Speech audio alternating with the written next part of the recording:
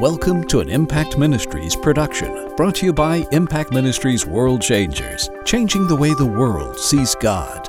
Learn how you can become a world changer today by visiting www.impactministries.com. Now, here's your host, founder of Impact Ministries and developer of Heart Physics, the self-development programs that have changed thousands of lives around the world, Dr. Jim Richards.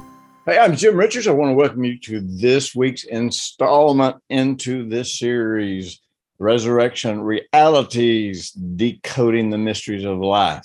Now, we're going to get a whole lot more into decoding next week, but we had to take you through all of this that we've done so far to really provide you with the basics to grasp what we're talking about when we get into the concepts of decoding and encoding life. But let me just say this. God's a life giver. Every single thing that he has created, he created with the intention of it providing the perfect life for the human race. Now, we've messed that up. We've polluted the earth. We've done unrecoverable damage to planet Earth, but still everything that's here is always working toward and infused with the life of God, and the natural life of our planet, natural life of our solar system. So we will get into that. Now, let me remind you, when we get into difficult times like we're in right now in our nation, there are many people then that want to focus on current events.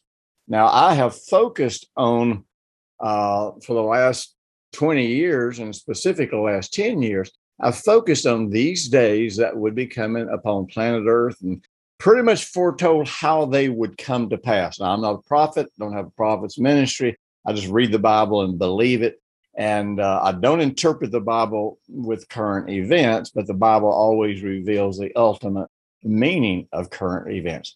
But right now is not the time that we shift to looking at all the current events, taking our eyes off Jesus. We always find reasons to take our eyes off of Jesus. And that's part of what we're going to be looking at today. And when we take our eyes off Jesus, we disconnect ourselves from the life source, from the place where we can get healed, where we can get strengthened, where we can get leadership, where we can get guidance, where we can get protection, where we get everything that we need for life and godliness. Now, today I'm going to be talking about what I call the most deadly deception. Now, in these times that we are in, not only is it important that we understand the need to personally and intimately connect with God, but we've also got to understand that there are deadly substitutes out there. There are fraudulent representations of truth. And, it's easy to understand when people are out in the world systems, how they get off the base, how they get in the weeds, as we call it. But we really seem to not understand how and why it is that the great majority of Christians can get very little of what they claim to believe to actually work in their lives.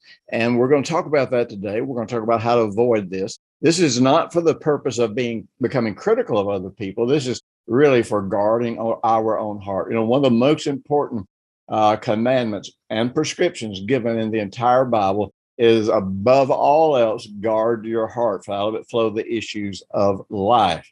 And so I'm giving you tools and resources to guard your heart from the evil that is outside, but also to guard your heart as far as your beliefs and not allowing your heart to be affected by things that are deadly. Now, Christians live in a world that has devolved. And when you look back over history, ever since the fall of man, we see the law of entropy in effect. The world, everything about the world, morally, biologically, is there's breakdowns. There is absolute chaos growing in the world on social levels, on natural levels. And so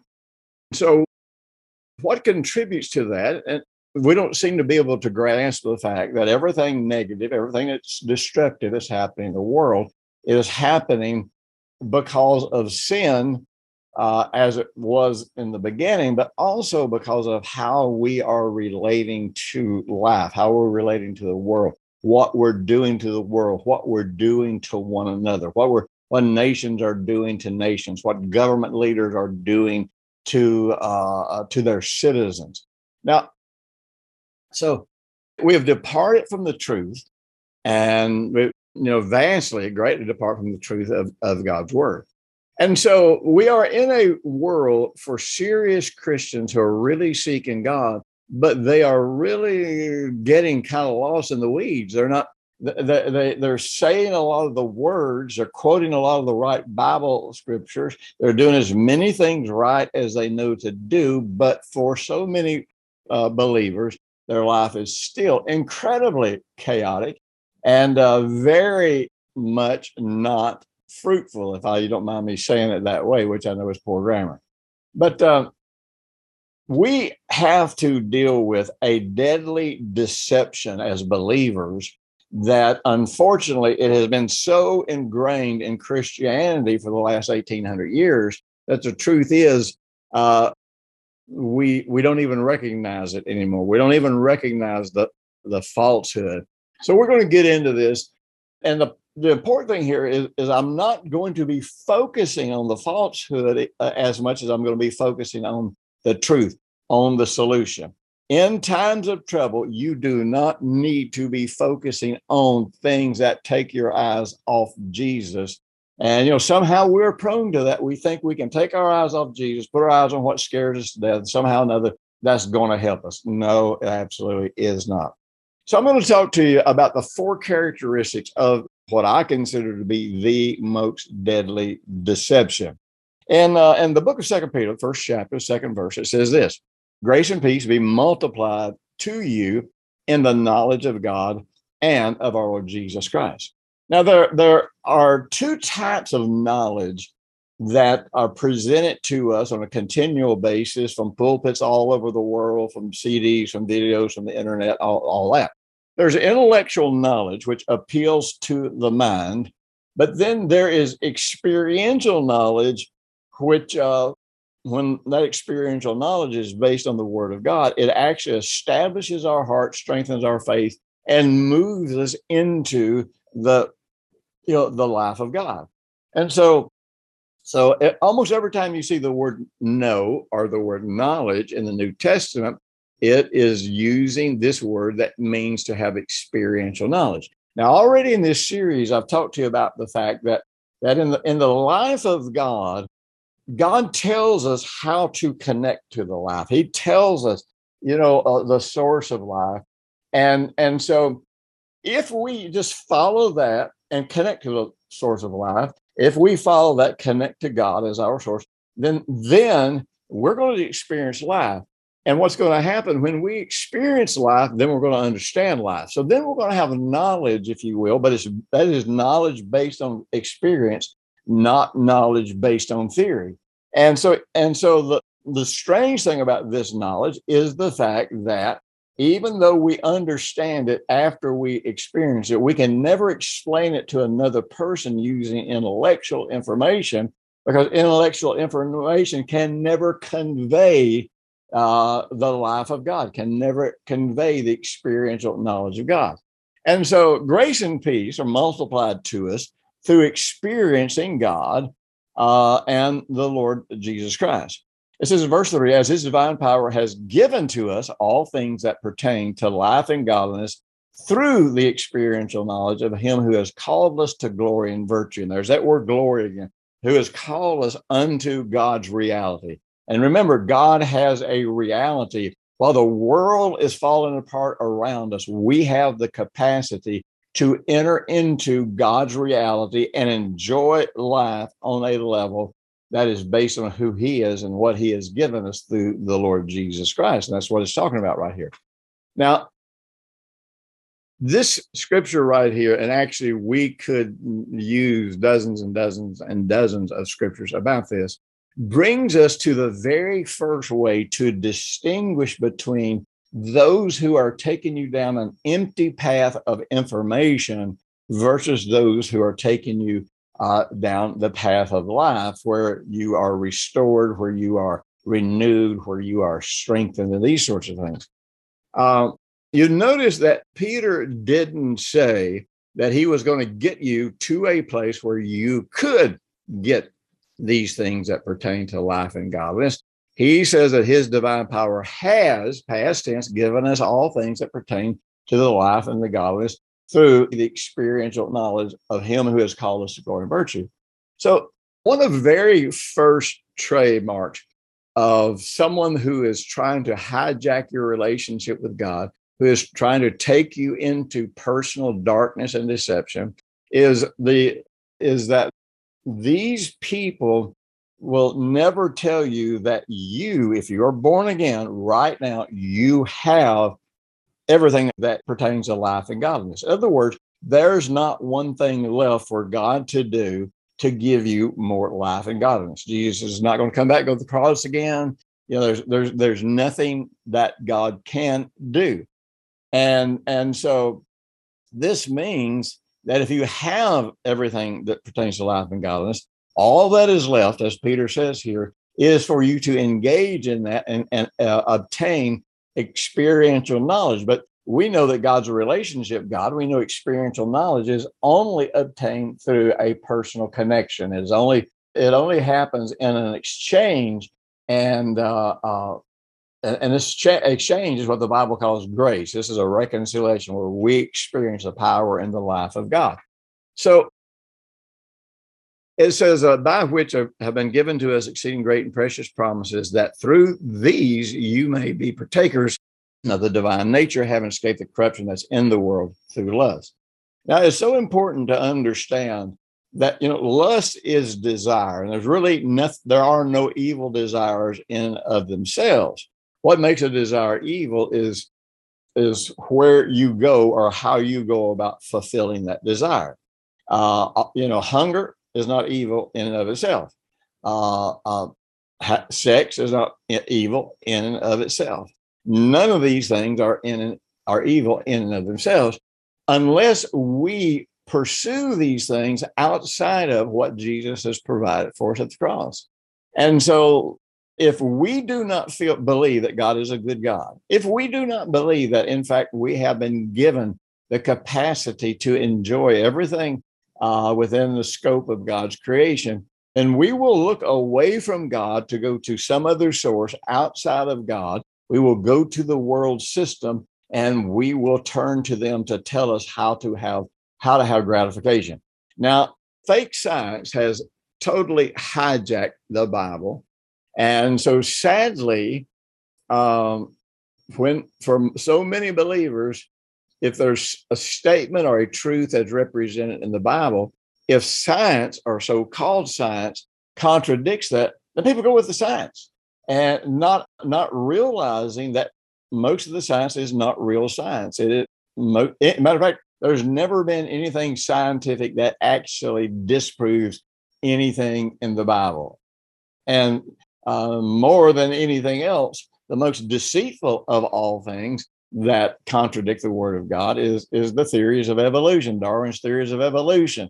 There's not one single thing in our universe that actually supports evolution, because in order to do this, you are told to believe that there is an exception to the second law of thermodynamics, which is the law of entropy, which says that everything moves from order to disorder.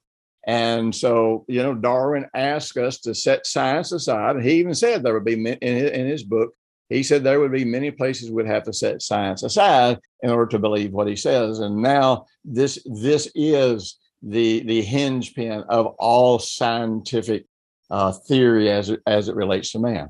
So through the theory of evolution, you get this concept that things are not whole, and that through time and through suffering and through hardship and all of these things, that ultimately living beings are refined and actually become better. But the truth is that has never been proven anywhere in the natural world.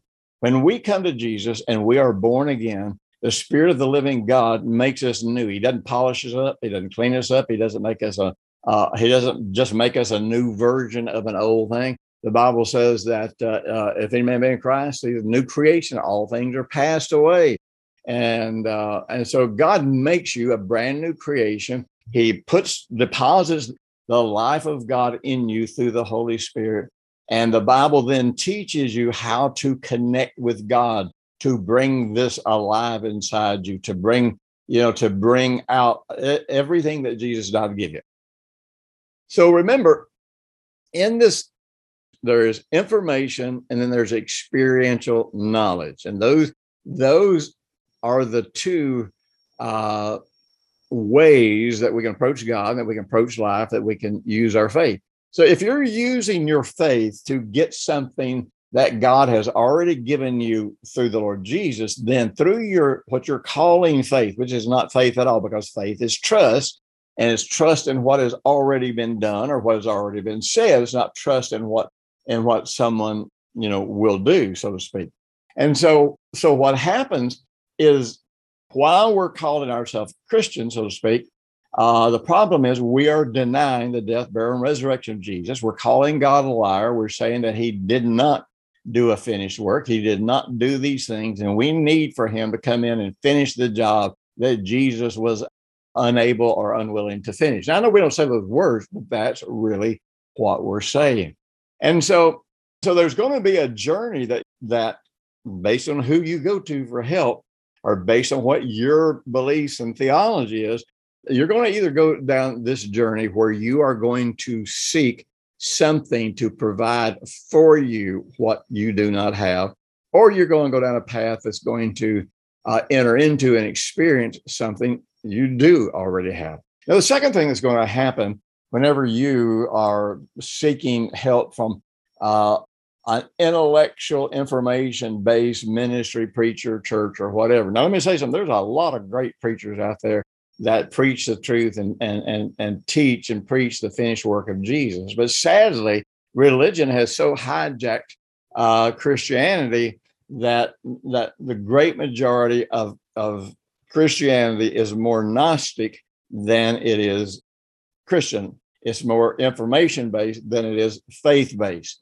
And so the next thing that you're going to run into when you head down the wrong path is that since you don't have everything that you need already through the Lord Jesus, then you need someone special, someone anointed, someone who has revelation knowledge to come to you, to lay hands on you, to impart things to you, to disciple you, and to lead you. Now, the Bible teaches that we should create disciples, but this goes far beyond creating disciples. This goes into, information-based ministry goes into someone that is considered special, that has something you don't have, bringing something to you that you can't get through Jesus, but they're going to bring it to you because they are specially anointed.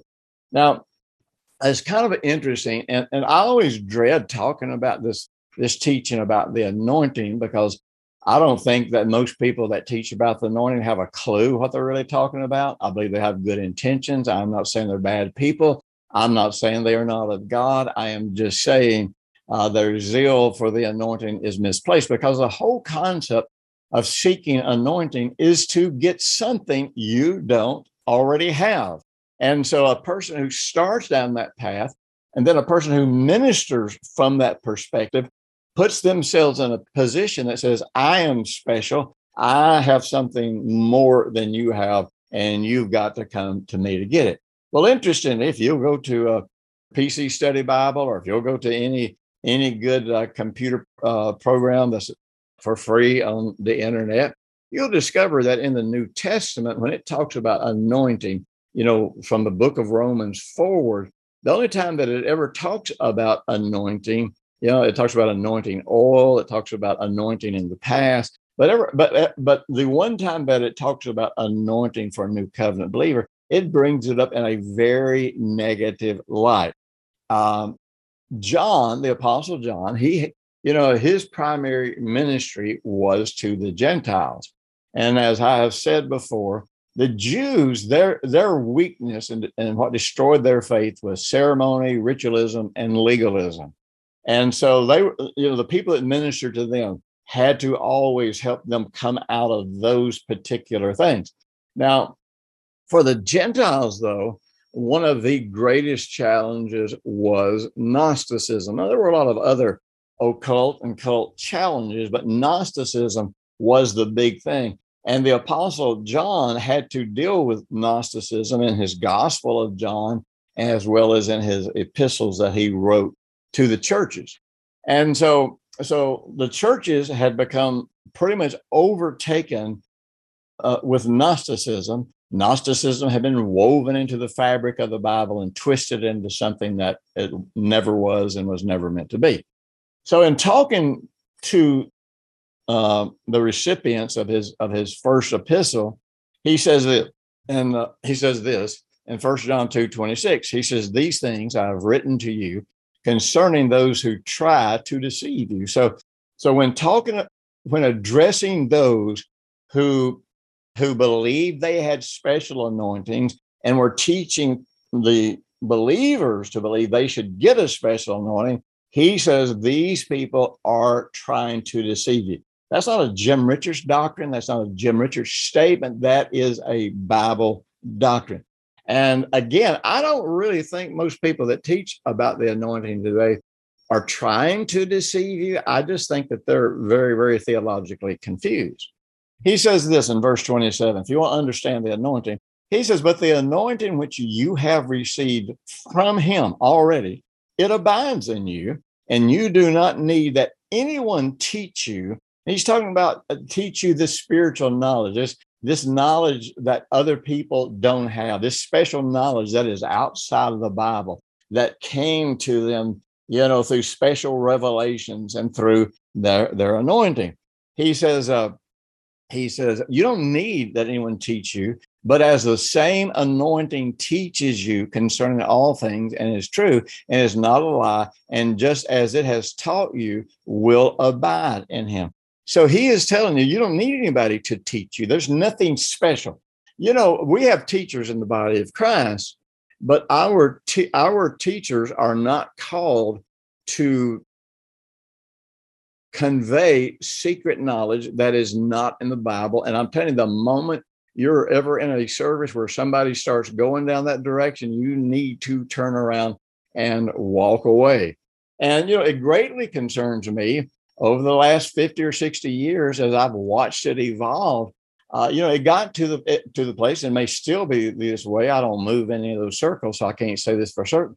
But I can tell you this. People would stand in the pulpit, or they'd stand in the church, or through personal ministry would bring prophecies and words of knowledge to people that actually violated Scripture.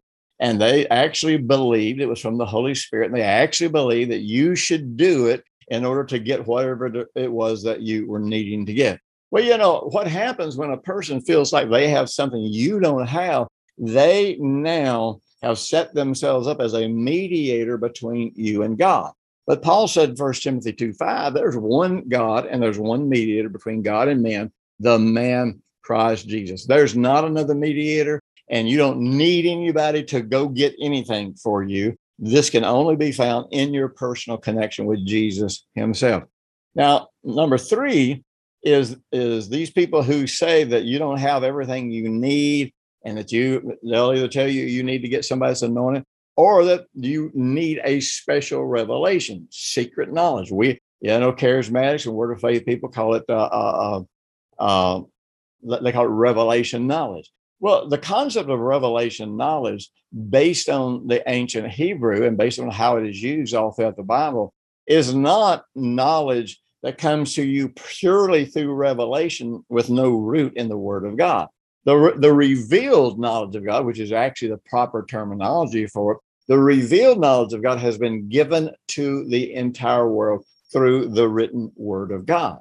And so we don't need special revelations from God. We have the revealed knowledge of God. And with the revealed knowledge of God, it really gets pretty simple because we just need to seek God about how we need to apply this to our lives. And we need to trust the Holy Spirit to be the true teacher. Now, 2 Corinthians 11, 12 through 15 gets into the concept that Satan transforms himself into an angel of light. In other words, he is going to bring you light. He's going to bring you revelation. He's going to bring you things that you absolutely cannot see.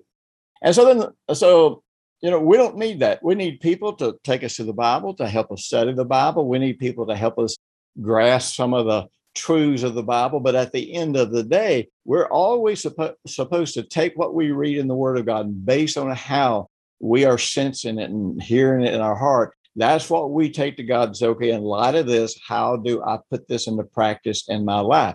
If you're not seeking to put it into practice, then you are headed for trouble, you're headed for deception, you're headed for an unfruitful life. And then number 4 is when we get the revelation knowledge we have, when we get the revelation knowledge that the special people have, then we'll get the light, and then suddenly the miracles will start coming, all this stuff will start happening in our lives. And that absolutely is not true. Light, when people even quote that passage of scripture in John, they usually say, and Jesus was the light of the world, and the light was the life. No, that's just backwards. Jesus was the life, and the life became the light. What is the light there to do? Well, the light represents a lot of things, but more than anything else, the light should guide our path back to Jesus, and the light should make it where we know and recognize who Jesus is when we see him.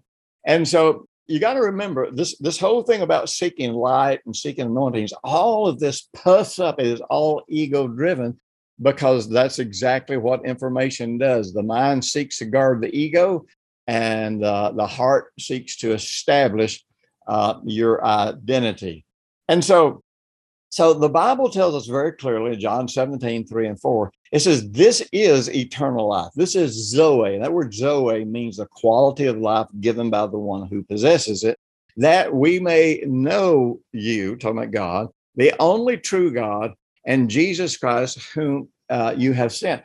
So if anything that we're trying to obtain from God, we think it's going to give us something that is lacking in our life, then I got news for you. You're off track, and you are set to be deceived, because this is life. This is the quality of life that we need, and that's the life that comes through experiencing God the Father through the Lord Jesus Christ. So I want you to understand something.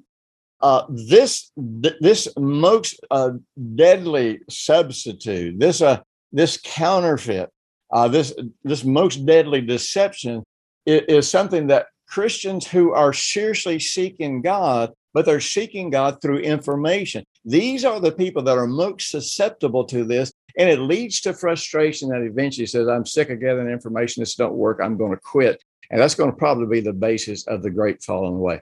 Listen, I got to run now. Next week, don't forget to be here. Got some great stuff for you. I'm telling you, it's going to build up your faith. Share this with everybody that you think it will help. I'll see you next week. Thanks for listening to the weekly Impact Ministries World Changers podcast with Dr. Jim Richards. If you like what you've just heard, we encourage you to share our web address, www.impactministries.com, with friends and colleagues. Be sure to check out the resources section of our website for previous podcasts and our videos. Join us next week for another great message by Dr. Jim Richards.